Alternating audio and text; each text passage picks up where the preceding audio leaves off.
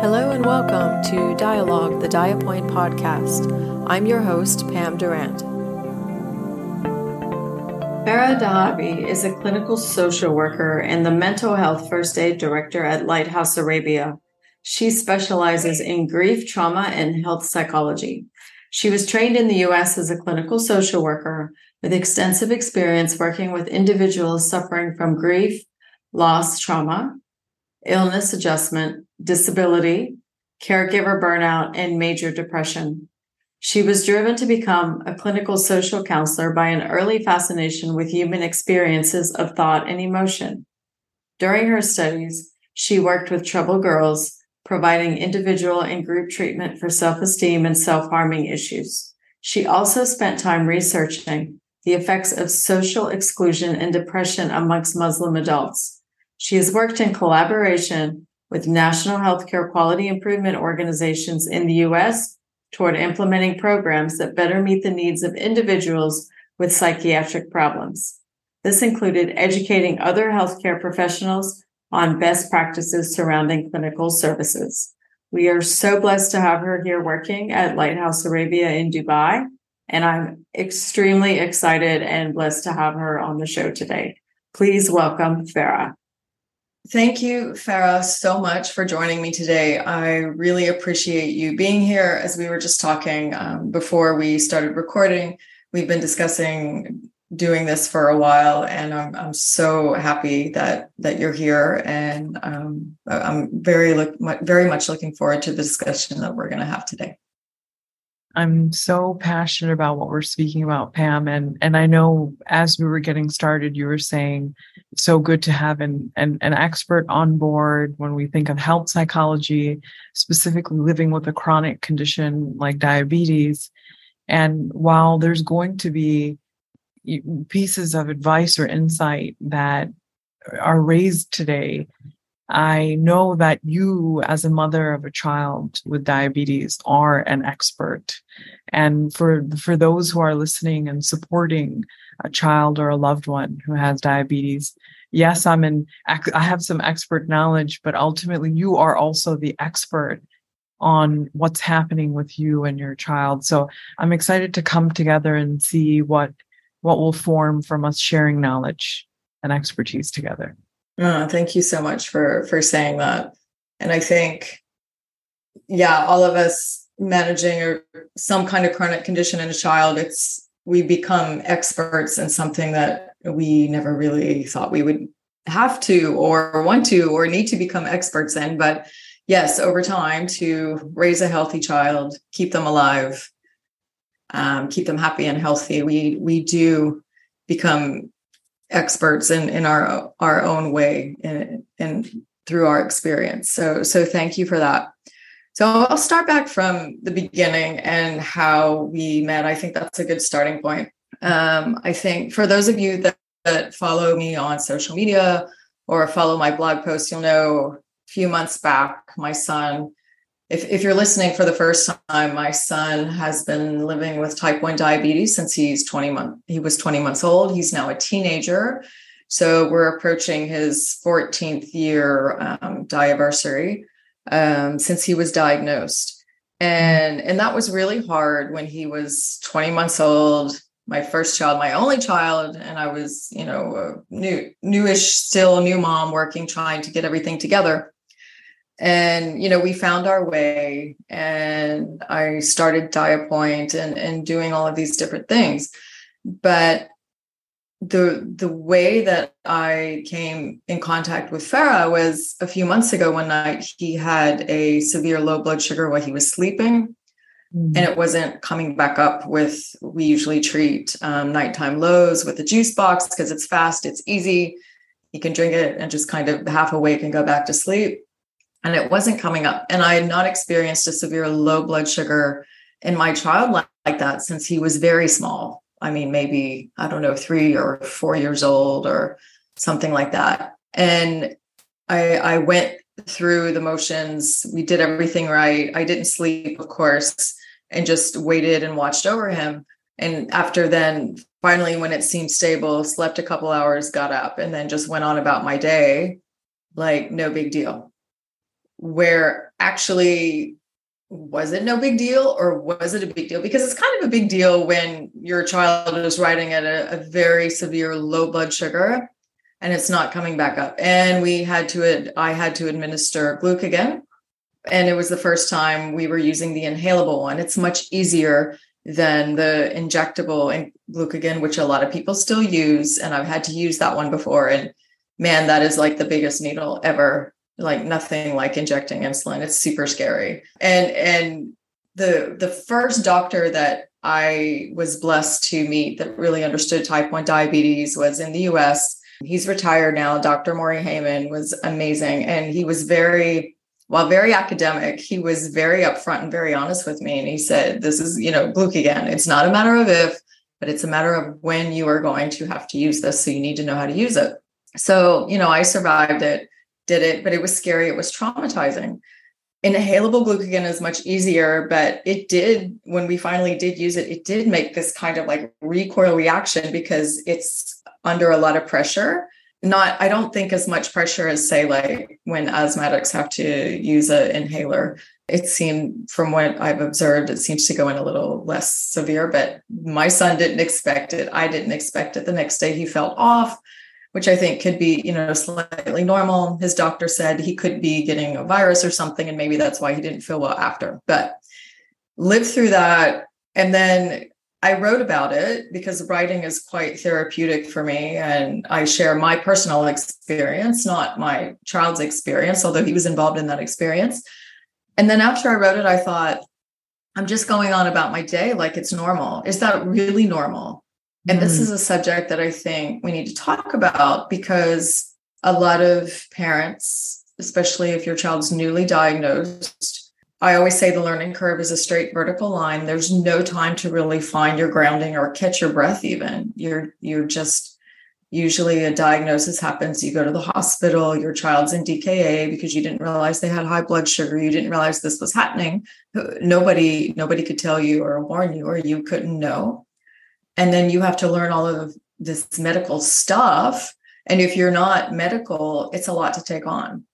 So I reached out to Lighthouse Arabia, to Saliha, and I said, hey, I would like to speak to you or someone that can really help us better understand this, understand these emotions, understand how to manage it, define what it is, what we're all going through. And she said, I have the perfect person for you. And then that's when she introduced me to you. So there was a little bit of a long introduction and why, but I wanted to really tell that story so that everyone has a good understanding of, just because this happened and my son was diagnosed over a decade ago, I'm still sometimes going back to this very traumatic place, which I don't think is so unusual, but I just wonder if you could shed some light on the whole process. I know there's a lot of points that I've highlighted there, so I'll turn it over to you from the beginning.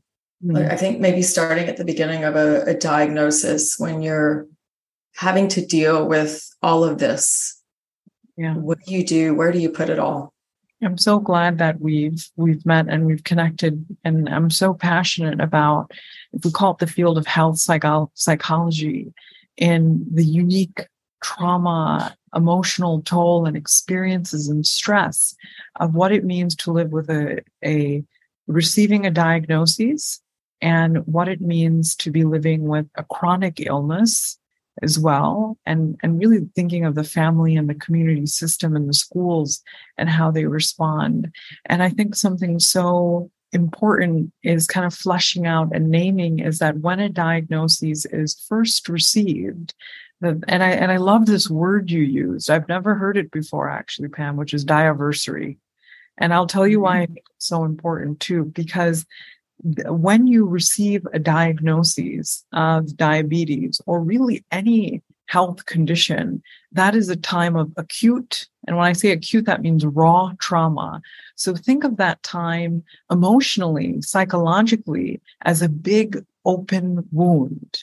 But oftentimes what happens, especially with mothers often being the primary caregiver, not always, parents will be acting from a place of what we call hypervigilance, meaning the nervous system is saying, I'm going into fight mode and I don't even have time to feel. We need to figure out doctors and medicine and our home and watching the blood sugar levels and how do we mobilize our doctors, our home, our schools? And that state of adrenaline that parents are responding from, it's almost completely missed, where someone is saying, you're experiencing acute trauma right now.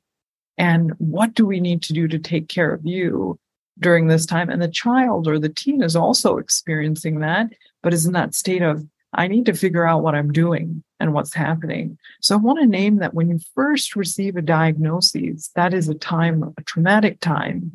And why do I like this word diversary? I guess bittersweet when I say like, is that when we think of trauma, meaning diagnoses, but also each time you may experience a traumatic incident, like you just described, Pam, that moment where you had to use a different type of medication and an emotionally charged, terrifying situation, that trauma that diversity, we will have trauma anniversaries that trigger symptoms. What that means is every time you approach an anniversary of a trauma, when something big happened, something unexpected happened, the beginning or something along the journey, that even if you're not consciously thinking about it, that your body and the cells in your body remember, which is where I can see parents and even individuals living with a chronic illness like diabetes say, and you may see this in your children, I just feel kind of sad, or I just don't really feel like myself lately, or I feel a little bit extra worried or detached. And so we really want to highlight in your journey of caring for you is to maybe even mark on some of those calendars, what were some difficult times? And to proactively name in yourself to say, okay, here comes this anniversary. How are we doing? How am I feeling in my body? So I'm going to just... That's amazing. Yeah, sorry to interrupt you. I want to add, so diversity, I am not responsible for that term. It's a very commonly used term in the type 1 world. And a lot of parents use that day to celebrate their child and everything that they've had to overcome, which is amazing. I personally didn't know how I felt about it for years, and I'm still not sure how I feel about it. I didn't want to celebrate it. My son was too young to remember that day. Like diabetes for us just is like every day is a challenge. And, I thought, okay, kind of maybe celebrating other milestones when they happen or whatever, but I never made such a big deal of it for us personally, but some people do. And I acknowledge that always, because I think it is an amazing thing. And if you can, turn that into something beautiful, but at the same time, for me, I was like, that's just kind of a coping mechanism. And then how is my son going to feel about it? Because he doesn't remember that day, does he have strong feelings about celebrating it in that way or not? I was never really sure. I don't know that there's a right or wrong answer here, but I just wanted to highlight that, I'm not responsible for that term. It's been around much longer than my son's been diagnosed. Yeah, thank you for sharing that. And you're absolutely right. There's no right or wrong way to respond to trauma. So while even as you approach trauma anniversaries, and that's so important for everyone who's listening, is if you feel like celebrating resonates with you and is meaningful, then absolutely trust you are an expert on you. And we're also saying that the trauma and the grief, and we'll talk more about grief, the loss of the dream of your child or you not having diabetes is entangled during that time of trauma. And what's important for me as kind of grief and trauma specialist is that 1 year or one season of your life celebrating may resonate. And there may be another day or season of your life where you're saying, today, I'm not celebrating. And today I feel rage, or I feel immobilized, or empty, or numb. And I need you to know that when those emotions arise, it doesn't mean you're crazy, or you're failing, or you're doing something wrong. But that is the nature of what it means to live with the chronic illness. And I want to go a little bit deeper in what happens during times of trauma, Pam. And this means the beginning of the journey or anywhere along the journey when it's a And when we think of trauma, the most baseline definition is going to be an emotionally overwhelming experience that is, it dysregulates our nervous system. So what's traumatic for one child or one parent may not be traumatic for someone else. Right? It varies. There's no one fixed, like that was traumatic. Right. And we're saying that what can happen during those times is some people, so you're thrown out of it. Think of like, we almost have this baseline. We call it a window of regulation. It's where like, I feel like myself, I feel safe, I feel okay. And during times of trauma, there can be hyperactivation, which would be when, and this can be in your children, your teen, yourself, where there can be intense anxiety. So some people during that time may feel very, very afraid, worried, panicked, heart is racing. It's like go mode, running on adrenaline, right? My mind is not switching off. And we hear this a lot where parents are monitoring. I can't switch off. I'm just watching, right? And we're saying on one hand, that hypervigilance and that monitoring is helping you keep your child and your loved one safe. And also your nervous system or that home alarm system is saying anything horrible can happen at any minute. I'm terrified. Stay awake. Don't sleep. Right. And so the nervous system is bracing itself, which is also a trauma response. And some people can have a bit of a different response, which is I feel frozen. I feel empty. I feel paralyzed. I don't know what to do. I feel dead inside. And when you're experiencing trauma, one season of your life, it may be panic. And there may be another moment where you're like, I froze. I didn't feel anything. I didn't know what to do. I didn't do the right things.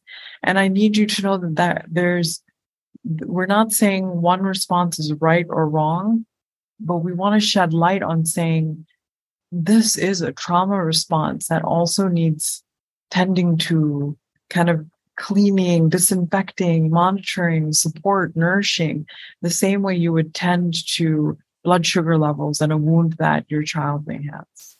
I love the word hypervigilant because I'm pretty sure that I am in that mode almost all the time.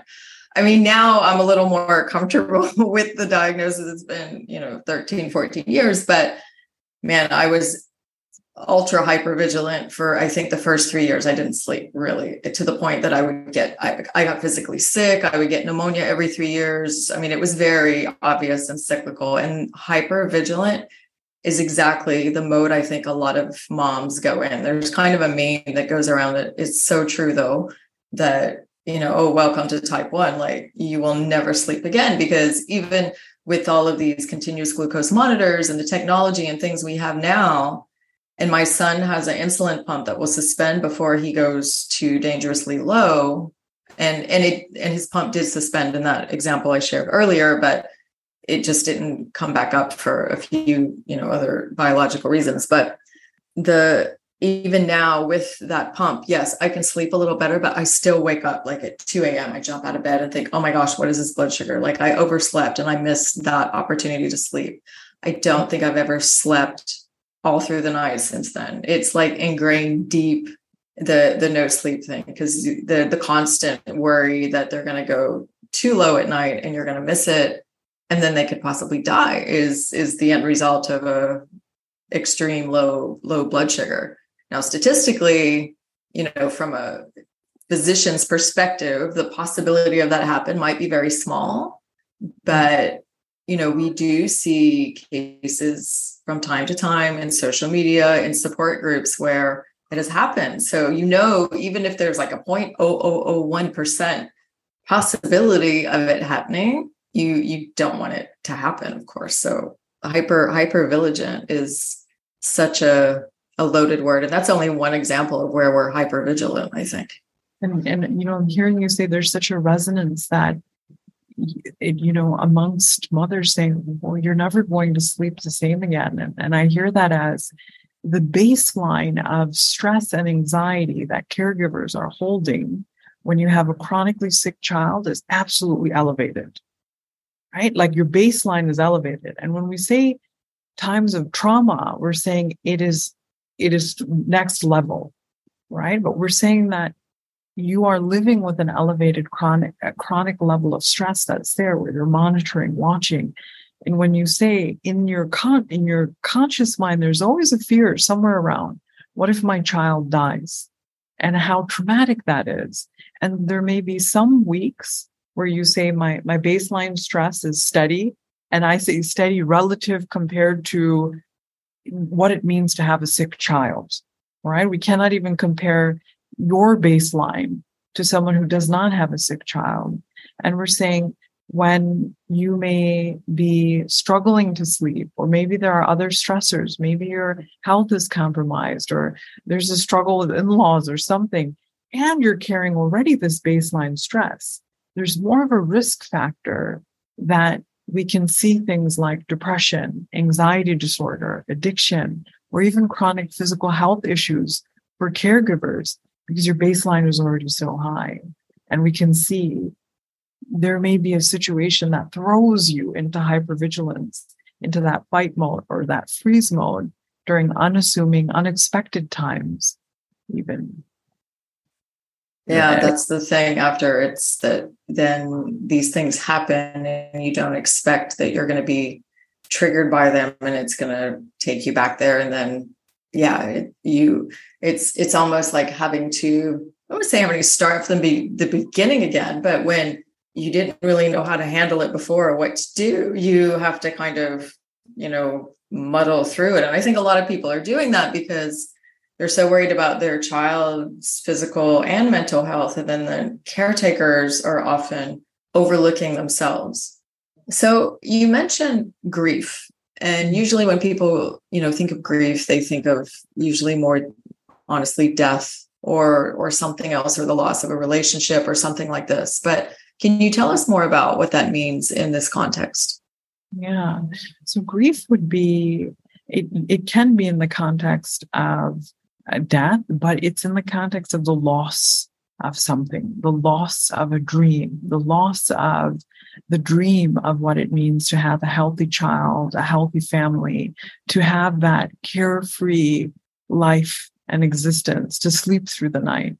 And so grief is not a mental illness. And it's so important to know that with living with diabetes or any chronic condition, the grieving process has very defining traits, right? So living with grief is like having your back to the ocean and never knowing when those waves may arrive or what size those waves may be, right? And so it's very common for people who are grieving to feel like I'm losing control. Where 1 minute I feel totally okay, I've accepted this, I'm adjusted, we're in our rhythm, my child is safe. And then you're sitting with someone and they're like, savor every moment. And, we just went on a holiday and our biggest worry was like some random trivial stuff. And you're thinking anger, injustice, unfairness, loneliness, right? And I want you to know in those moments, it doesn't mean you're crazy, that is a grief trigger, right? You could be, at the airport traveling with that bag of medicine and thinking, I wish I didn't have to do this. I wish my child didn't have to be poked with this giant needle. And up comes sadness or anxiety.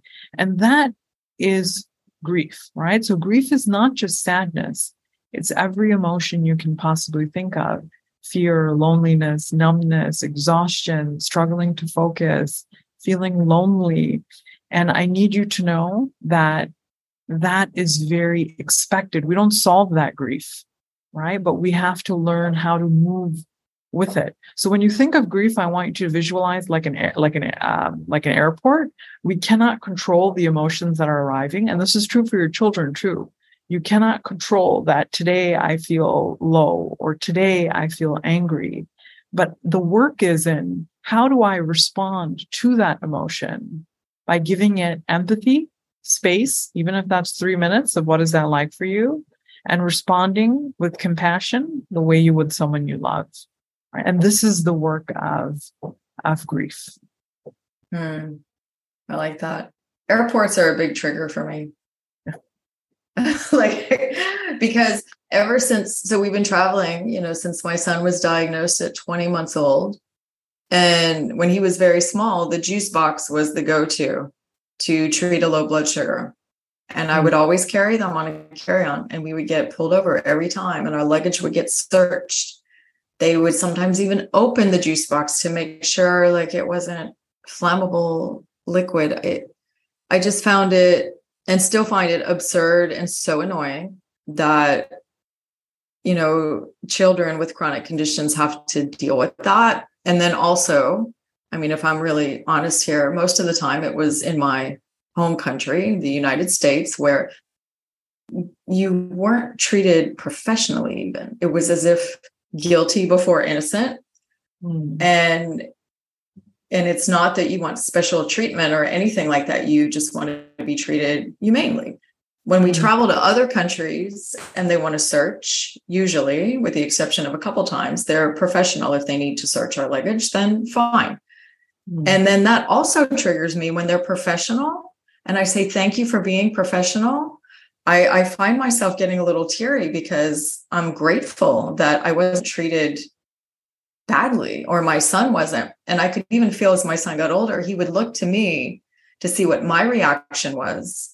And I could feel that. And like, I need to stay calm and not lose it so that he knows how to handle this later in life when he's traveling alone.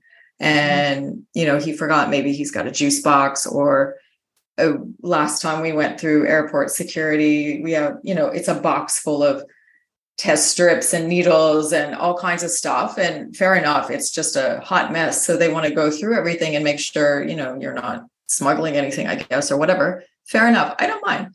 But it just really, when you talk about like an airport and things going in and out, I got a lot of things going in and out of my airport, but because it's based on the like real life experience. And for other people, it may not be airports. It may be other places that, schools, it might be something else. What a powerful metaphor, or how symbolic can airport be of the journey of what it means to live with caring for your child, right? Where it's like, it's a moment of, you don't even know what I had to do to orchestrate getting here to make sure everything's safe.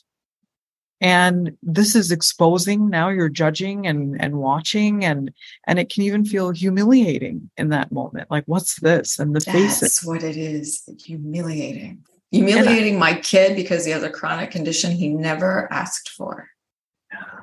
And and I wonder if it can feel like, don't you dare make things worse for me.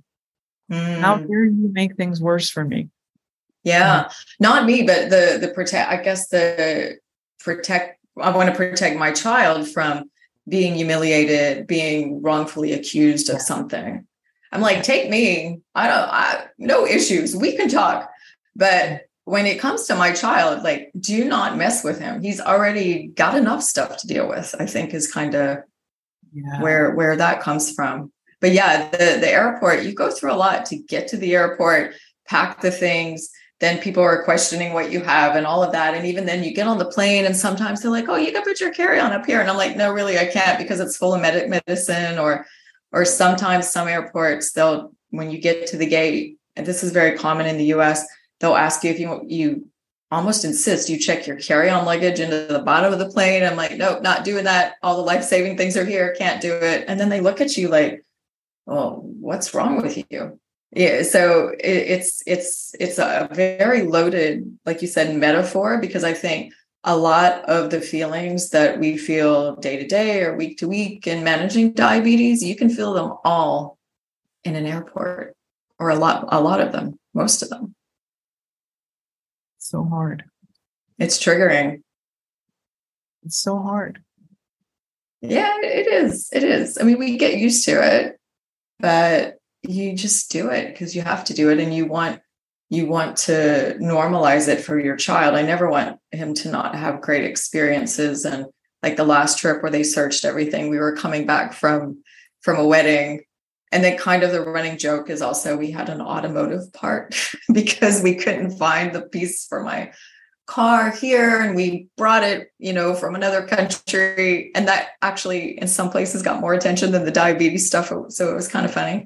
But yeah, it's always an experience, and that anxiety, it's the same thing as sending your child to school. For a lot of parents, again, trying to protect your child, and you're afraid to send them to school. You're afraid to send them on the school trip. You're afraid to send them out to play sports because all of those things can happen. Plus the risk factor, if you're not there to be the person to stand up to the security or whoever and protect them, it's really hard. Yeah. So yeah, I never thought of it in that context. It's a lot to carry. So then that leads me to my next question. What can we do as caretakers? And maybe it's different for people that are just getting this diagnosis or they're just 1 year in versus 5-10 years in. What can caretakers, parents, moms, sometimes it's even grandparents that are caretaking or whoever it is, what can we do to, I don't want to say manage it because we need to feel it and experience, but what can we do to make it a little bit easier, or what can help us in those situations?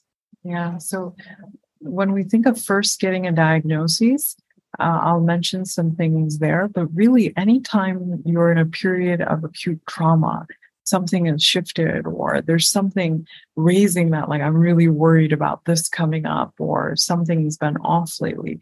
Anytime you're navigating a first diagnosis or periods of trauma, it will be absolutely essential. We can name that. We call it name it to tame it, right? So when you say, even if you can just say, we're going through a traumatic time right now, or this is an acutely painful time, this is important because what you're doing is you're validating to yourself, this is different. And you may even be mobilizing your support system, emotionally, friends, family, professionals, to say, we're going through a traumatic time.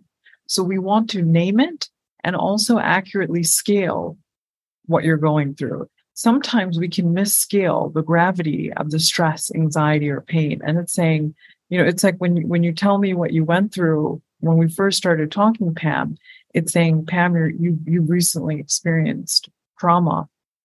And that's what's here for you right now. We're just naming it first, right? So that's one tool, I would say. Naming it and scaling it. You may even say, like, if this was a 1 to 10, meaning 10 being the worst panic I've ever felt, and 1 being I feel totally good, neutral, relaxed. Where am I on this scale? And you can actually use that with your children, like an emotional barometer almost. And I know you guys are experts at kind of scaling and numbers. So this may be a bit of a different frame. You can even do this with your partners or other siblings. Like, where are you at in terms of your stress or overwhelm right now? Let's scale it. And I would say during times of trauma, what is non-negotiable will be things like water. So 12 to 14 cups. Because if you are dehydrated, we can see depressive-like symptoms with mood, right? So drinking enough water, non-negotiable. Making sure that you're eating nutrient-dense meals. And I know you as mothers with a child with diabetes know way more about nutrition and blood sugar levels than I ever will. But saying, am I eating colorful, nutrient-dense food? Because your gut health is also connected to the health of your mind and your mood, right? Moving your body. So even walking or gentle stretching every 10 minutes on the hour, or even 30 minutes of cardio a week is going to be like for your brain taking a bath in these neurochemicals that are protective and feel good, if you can, moving for at least 30 minutes. And I know this is going to be a very difficult ask, but getting you to sleep at least 7 straight hours is also essential fuel for the mind and body. And many moms can't, and fathers cannot necessarily do that. And I would say, I do not have a perfect solution for how we do that, but I want you to know that if you can, or however we can, to get you to prioritize sleep, that is going to be the single most effective thing you can do for both your mental and physical health.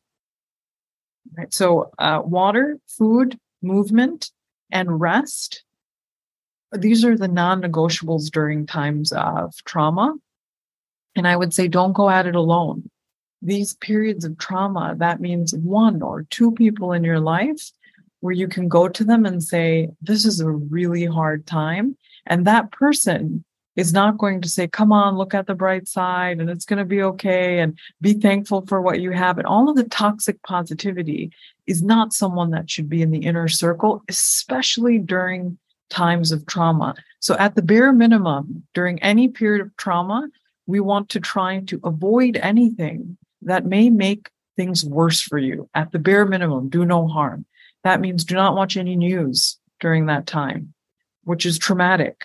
No shows or movies about death, dying, chronic illness, or anything you're like, this is really heavy. It means not going to overstimulating places like, bright lights. Malls sometimes even can be too stimulating.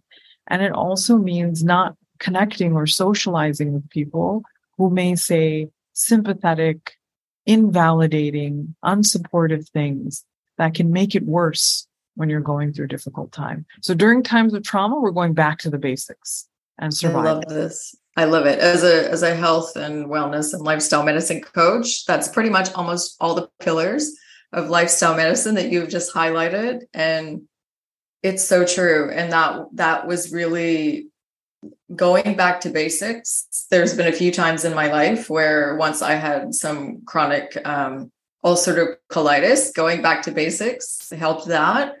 And then when I was trying to overcome my pneumonia, my reoccurring pneumonia, my lack of sleep, I was like, okay, I can't sleep well, but what can I do? And it was all around the eating. I was eating well, but not eating, like you said, dense nutrients. That's when I started, I got a very slow, juicer that it turns more slowly to keep all the fiber and more nutrients in. And just vegetables and everything green. And I said, okay, I'm going to try to I don't know where it came from. Like, it wasn't something I read. I think that was kind of a time in social media where people were talking about like celery juice or something. And I'm like, I'm not going to drink celery juice, but I like green stuff. I like green vegetables. I like green apples. And so I'm just going to put them together, and at least then I'm taking in some, more nutrients. And that was kind of the first step to going back to basics, as you called it. I love it. Because it is true. And I hear more and more therapists actually talking now about, we always knew movement and exercise was healthy, but for so many conditions, people are calling it out. Kind of what I guess you knew for a long time, but really emphasizing that exercise can make you feel so much better, even though it's really hard to find the time. Or in the case of having a child with type 1, you're probably afraid to leave your child to go exercise, even for 30 minutes or whatever. But for 30 minutes, if, you've done all your checks and everything's in place, you'll probably be okay. I would say start wherever you are. Even if that means what you can do is lay on the floor for 5 to 10 minutes and gently stretch. Even if it means I'm going to walk from my door to my balcony for 5 minutes gently, I would say if you can do a little bit, I would say do a 10-minute gentle walk around your home. That can be enough to get some of the juices in the body and the brain flowing. Just start somewhere with gently moving. And if you can do 30 minutes of a cardio exercise, it doesn't matter what it is. I don't care if it's Zumba. I don't care if it's like CrossFit, whatever just gets your heart rate up a little bit more than what it normally is. That is great. And we're saying this, that back to basics, and don't do things that will make things worse for you. Right. And that means not saying things to yourself that can be incredibly judgmental, like I should be stronger, I should be faster, I should be better, I should be coping better. That harsh inner critic can also make things a lot worse when we're going through pain. And the last thing I'll say about this is during times of trauma or any big emotionally overwhelming experience, caffeine, which is a stimulant, and especially if you already struggle with anxiety, will absolutely make the anxiety worse. So again, I love coffee, but I will say, I want you to be conscious of, do I need to limit my caffeine intake during this time of trauma? That's so true. Because when it happened, when my son was diagnosed and I wasn't sleeping and my caffeine intake went up. Ironically, I just wrote an article about how much caffeine is enough. And even like now in a good place, 2 cups a day and I'm done. I had a 3rd cup in the afternoon yesterday, affected my sleep horribly. It's a stimulant. And I would say also avoid risky substances. If you drink, wine or alcohol, or if you smoke, probably those also don't. Doing excessive of any substance is probably not a good idea. Absolutely. So alcohol may feel okay and then the night of or the day, but we know that is a depressant. So the next day we're going to see that low, flat, empty mood that potentially will make things worse for you. Anytime we think of, like a quick fix, like I'm just going to eat this, smoke this, drink this because I need to feel okay now.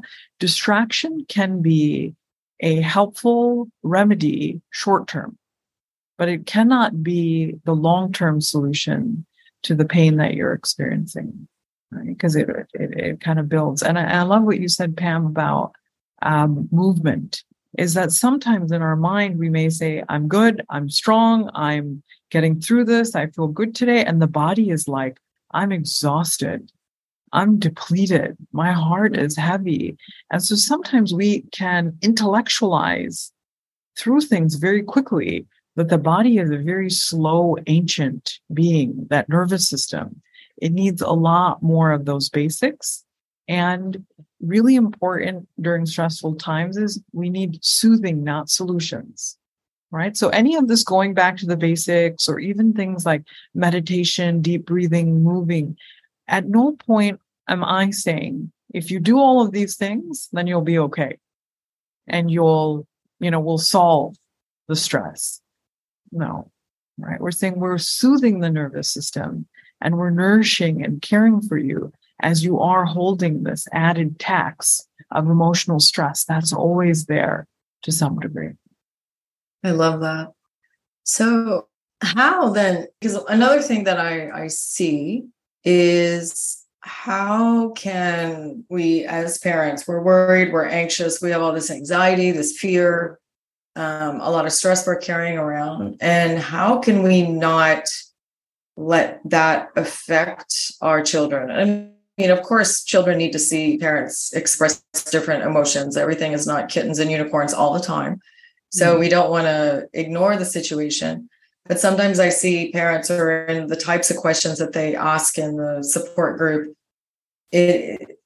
they're either holding their children back from participating in normal activities because they're so afraid, and that's a really valid response and feeling, but it doesn't help your child become resilient with diabetes, or you want them to grow up and feel, as normal. Or I hate to use the word normal, because diabetes is normal. Diabetes is a condition, and there's no reason why anyone shouldn't feel normal or different because of it.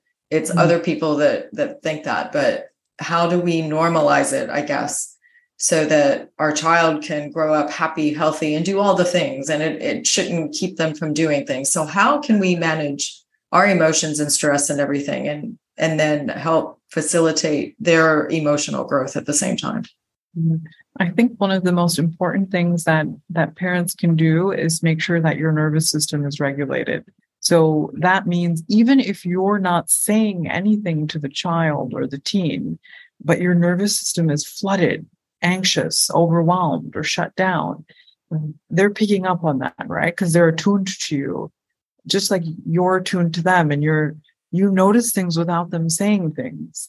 And that is actually true in their observation of you. And if you feel safe, grounded, calm, I know, which can be difficult, that's one of the best gifts that you can give to actually those around you, by honoring the basics. Now, we also do not and cannot expect perfection from parents. It's cruel, it's unrealistic. What we're saying is, one of the most important things about your relationship with your child will be, there's going to be ruptures, but how do we repair? Meaning, mom was really struggling earlier, or she was feeling really worried and scared. And what was that like for you? And how can we work through that better together? So it's not what's most important is not that you never mess up. It's how do we repair with one another when mom was so scared and didn't want you to try any of those new things. And I know how much you wanted to. What was that like for you? And that is going to be where there's like I would say like a metaphorical pot of gold. And how are we repairing? And I would say something that I find a lot, and also working with teens and young adults who have been living with diabetes type 1 for a long time, is there can be feelings of defectiveness. There can be feelings of, I know my mom and dad and siblings don't think I'm different. And I know that they've showed me you're strong. You can do anything anyone else can do. This is not a disability. You're just as powerful, beautiful, everything. And there can be moments when the child or the young adult is saying, I don't feel that way today. And I see friends and people going to university and they're doing things that I can't. And I'm worried about dating and what this means and all of these things. And we're saying a gift for the child, the teen, or the young adult is also to be with that pain and say, I don't see that. I don't believe that. But what is it like for you? Right. And we want to make space for that pain. And I think, and I observe that can be very distressing for parents, because sometimes parents will say, no, that's not true. And I'm saying, well, now I can't tell you that actually today I'm so angry and I hate this and I don't want to do this. And the child will have seasons of their life too, where some seasons they're like, I'm good, I'm great, like this isn't holding me back, there's mastery. And then there will be other seasons like, I hate this, I don't want it. And that is where we're in the terrain of grief, the loss of the dream of leading a healthy life, the loss of the dream of having all the choices someone without diabetes has. And for many parents, that's the loss of the dream of not worrying, right? Not worrying and having a good night's sleep, and the dream of family trips and the dream that you had for the future of your child is there's a loss that's there. And sometimes you're like, I'm good, like we're thriving. And then there can be a trigger. Or maybe you meet a friend for coffee and there's nothing on her radar about diabetes or hospitals or care. And you're like, are you serious? This is unfair. And I need you to know that in those moments when that pain shoots up, you're not crazy. You're not being resilient or not being strong. That is a grief response that's coming up. And it's so important you allow yourself to release, ventilate, and feel that.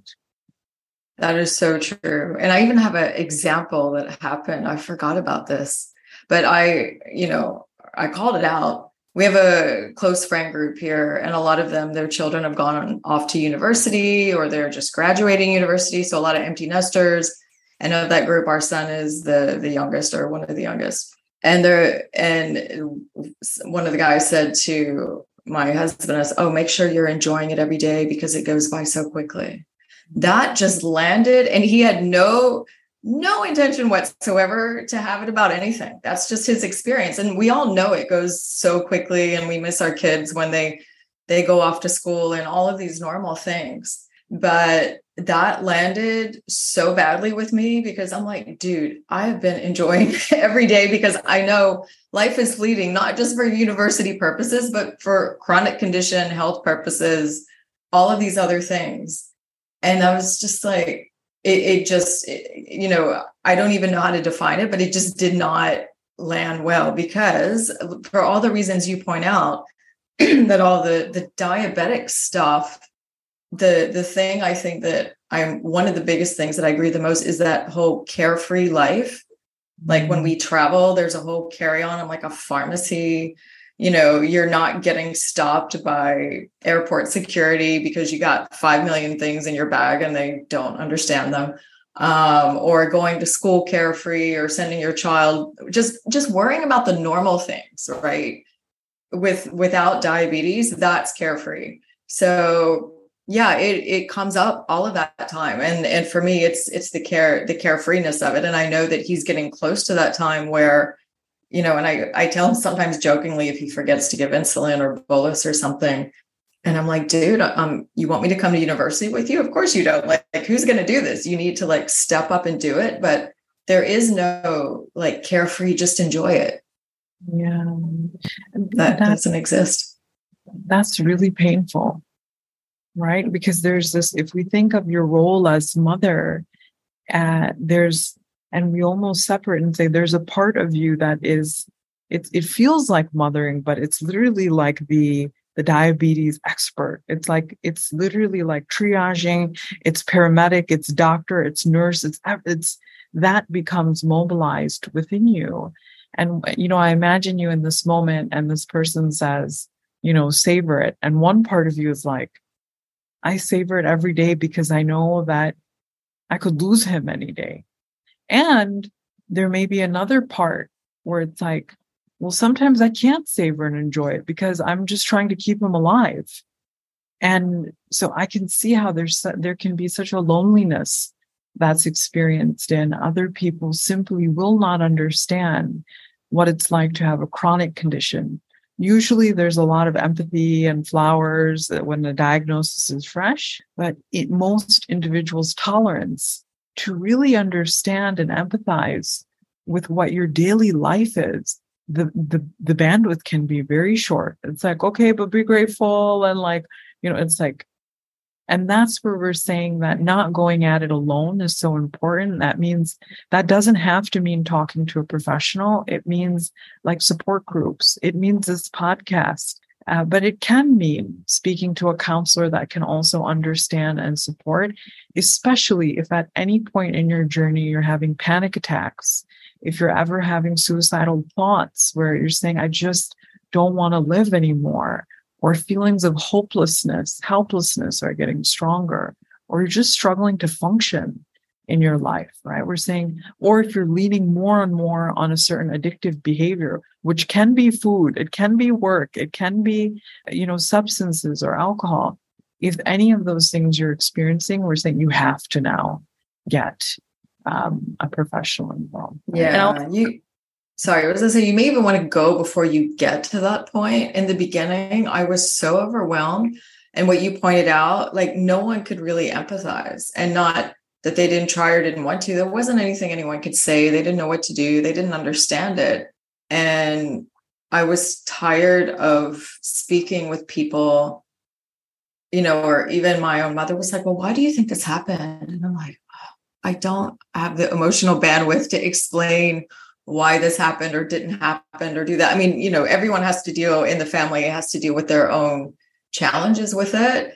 But yeah, I did, go to a therapist for a short while. There wasn't really anything she could say or do to make it better. And it was just more kind of, some of the back to basics stuff that you highlighted. So especially in the beginning, if you just feel overwhelmed with emotion, and you don't feel like you're being heard by anyone or there's anyone you can relate to, I would highly recommend it. Even if it's just for like a few sessions to kind of get some perspective, it can be super helpful. I think that if you're on the fence and wondering, like, should I talk to someone? Like, would it be helpful? The answer is yes. Just check in, even if it's one session. And we want to change this notion that you only reach out if there's crisis, right? Early intervention is the dream. And sometimes talking may not be what you need, but there must be some inward practice of how am I caring for my body? Is it yoga? Is it dance? Is it journaling? Do I have a close knit, tribe of 1 to 2 people who just hear me? They don't try to fix or solve. And of course, therapy can be important. And so many people with trauma didn't have a good relationship with mental health even before, where they're like, we never talked about feelings, and this is all unknown to me. So beginning to build emotional intelligence, meaning I can recognize what I'm feeling, I can name it, I can regulate it. How do I regulate these emotions when they do come up? How do I respond to myself and my child with empathy? These are all some of the tools that we can work on and guide you with in a therapy process. Yeah, that's a really, really great advice and so true. And I think probably just the biggest challenge, and you probably are overwhelmingly busy. I think there's so much in need for mental health and mental support. And sometimes people might try to make an appointment with someone, but they have to wait a few weeks until they see someone if they're a first-time patient. While they're in that kind of waiting process, because, when people, oftentimes when they reach out, they're feeling bad at that point in time. And hearing that, oh, you have to wait 2 weeks or 3 weeks, to get an appointment. What would you suggest that they do while they're waiting? I would say, ideally we can strike when the iron's hot. So we're always trying to, when you reach out is a time of great courage. And by the time you get to your appointment, or 2 or 3 weeks, you may be like, do I really need this? And I would say, stick with it at that point, still go. And during that time when it's hot, metaphorically inside of you, I would really encourage a person to journal, to write down, what does this feel like? Take that content to the session. And whether it's journaling, writing, painting, speaking to someone you love, document that process in a way that resonates with you and take it to the session. And of course, just start with those basics, right? So because no amount of counseling can compete with sleep deprivation or an unhealthy gut, right? So during that time, I would say just start with water, food, movement, rest. Get those things in order. The therapy is going to land quicker, more effectively. And during that time, I would also check in with the GP to do general blood work, thyroid, vitamin D, B12, just some of the hormones to say, is there anything medical going on that may be making how I'm feeling worse? So I would get those things in order as you're waiting. That's an excellent advice. And caretakers always we're kind of like making appointments for everyone else. And then our health is like at the bottom of the list. So that's excellent advice. And Pam, we spoke about this in our initial call. If you're searching for the right type of therapist, if you have a child with a chronic condition, the key words I'd look for, one is always make sure they're licensed, right? Licensed counselor, licensed psychologist. But people who have experience with grief, right? Because that is a huge aspect of a chronic condition. We're not fixing. We're guiding, supporting, soothing. We're mapping the journey with you. So look for someone who has experience with grief. And also keywords would be health psychology, right? If someone has that experience or keyword, it means that they know this terrain really well. So I want you to know that. I love that you've highlighted that. I had never actually, even though I worked in healthcare all my life, never actually heard of the word health psychology. I think maybe because in the US, they often refer to social workers or, there are people with that specialty, but they're part of a comprehensive practice, which you don't always see here. And I can say to listeners, absolutely, you want to do that, because the first time I met with Farah, I was in tears in like 15 minutes. It was unexpected and having a professional conversation, but because she really put words around feelings that I never had words for before, ever. And those are things that we talked about today. So it really makes such a difference, because I've talked with other therapists for different things, and there are experienced people out there, but they have different training, different experiences, and the type of clients that they've seen, also gives them certain wisdom and insight. So definitely grief and this whole health psychology is really something that should be explored. And if you are in Dubai, in the UAE, I will put all of Farah's information where you can find her if you want to reach out, make an appointment with her, or learn more about her. We'll have all of that in the show notes for you. It's super important. So we'll definitely explore more. I think we've almost used up the whole time. I could talk to you all day about this, because there's so many dynamics when it comes to it. But I think I would love to have you back to talk more, because I want to ask you also, about the children that actually are living with type 1 or with diabetes, or the adults that are. There's so many other questions that I have, but I think I'll pause. This is not a break, or we're not stopping the conversation. I will pause the conversation for now, as this really did a great job of focusing on the caretakers and what we as parents and caretakers can do to help ourselves, to help our children, and where we can find help in different strategies and techniques. So if that's okay, I'm going to pause for now, because otherwise we'll need another hour once I start with my next round of questions. All right. I'd be honored to be back. Thank you for what you do. No, thank you. Thank you for what you do. Really, it's such a really important role, and I think so special. And so it's probably also challenging a lot at the same time, because you're meeting people where they are. And by the time when we're coming to you, we are dealing with like really challenging things. So honestly, thank you so much for that. It's an honor to journey with people. I know I say this for me and our team. It's our calling. Yeah, you all do a lot of amazing things. So thank you so much. Thanks again for joining me. I really appreciate it. Take care, Pam. Thank you. That was one of all of the podcast interviews I feel are so important. The people that I get to meet, I'm so privileged and honored to meet them. And I learn something new every time I speak with them. I hope you do too. This particular episode touched on, like I said, something I had never thought about. And even though I'm a caretaker and experienced a lot of caretaker trauma, anxiety, and all of these things, I never thought about it. I never thought to talk about it.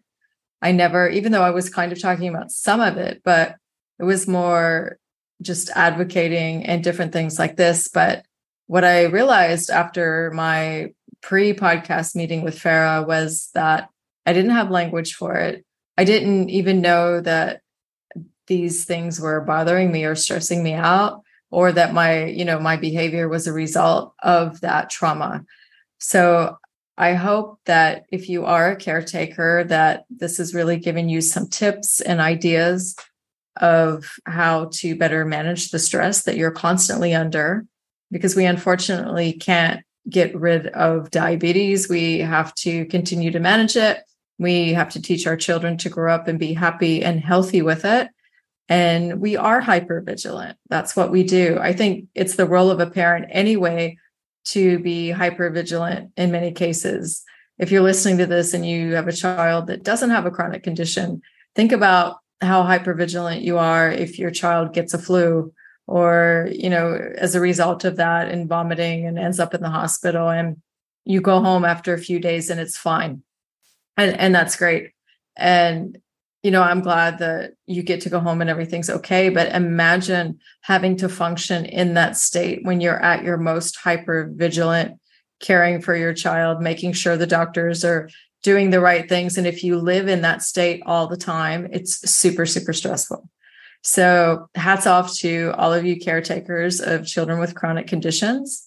And we will definitely have Farah back on the podcast, because I have so many other questions for her.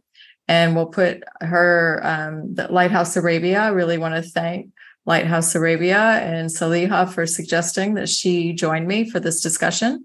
We'll put all of those links in the show notes, where you can find them, and anything else that we've talked about today. If you enjoy the podcast, please share it with a friend. Go give us a comment on Apple Podcasts. This allows us to continue to do what we're doing, to keep the podcast going and help more people find us. Please, we'd love to hear your feedback. Thank you so much again for your support, and we'll look forward to seeing you at the next episode.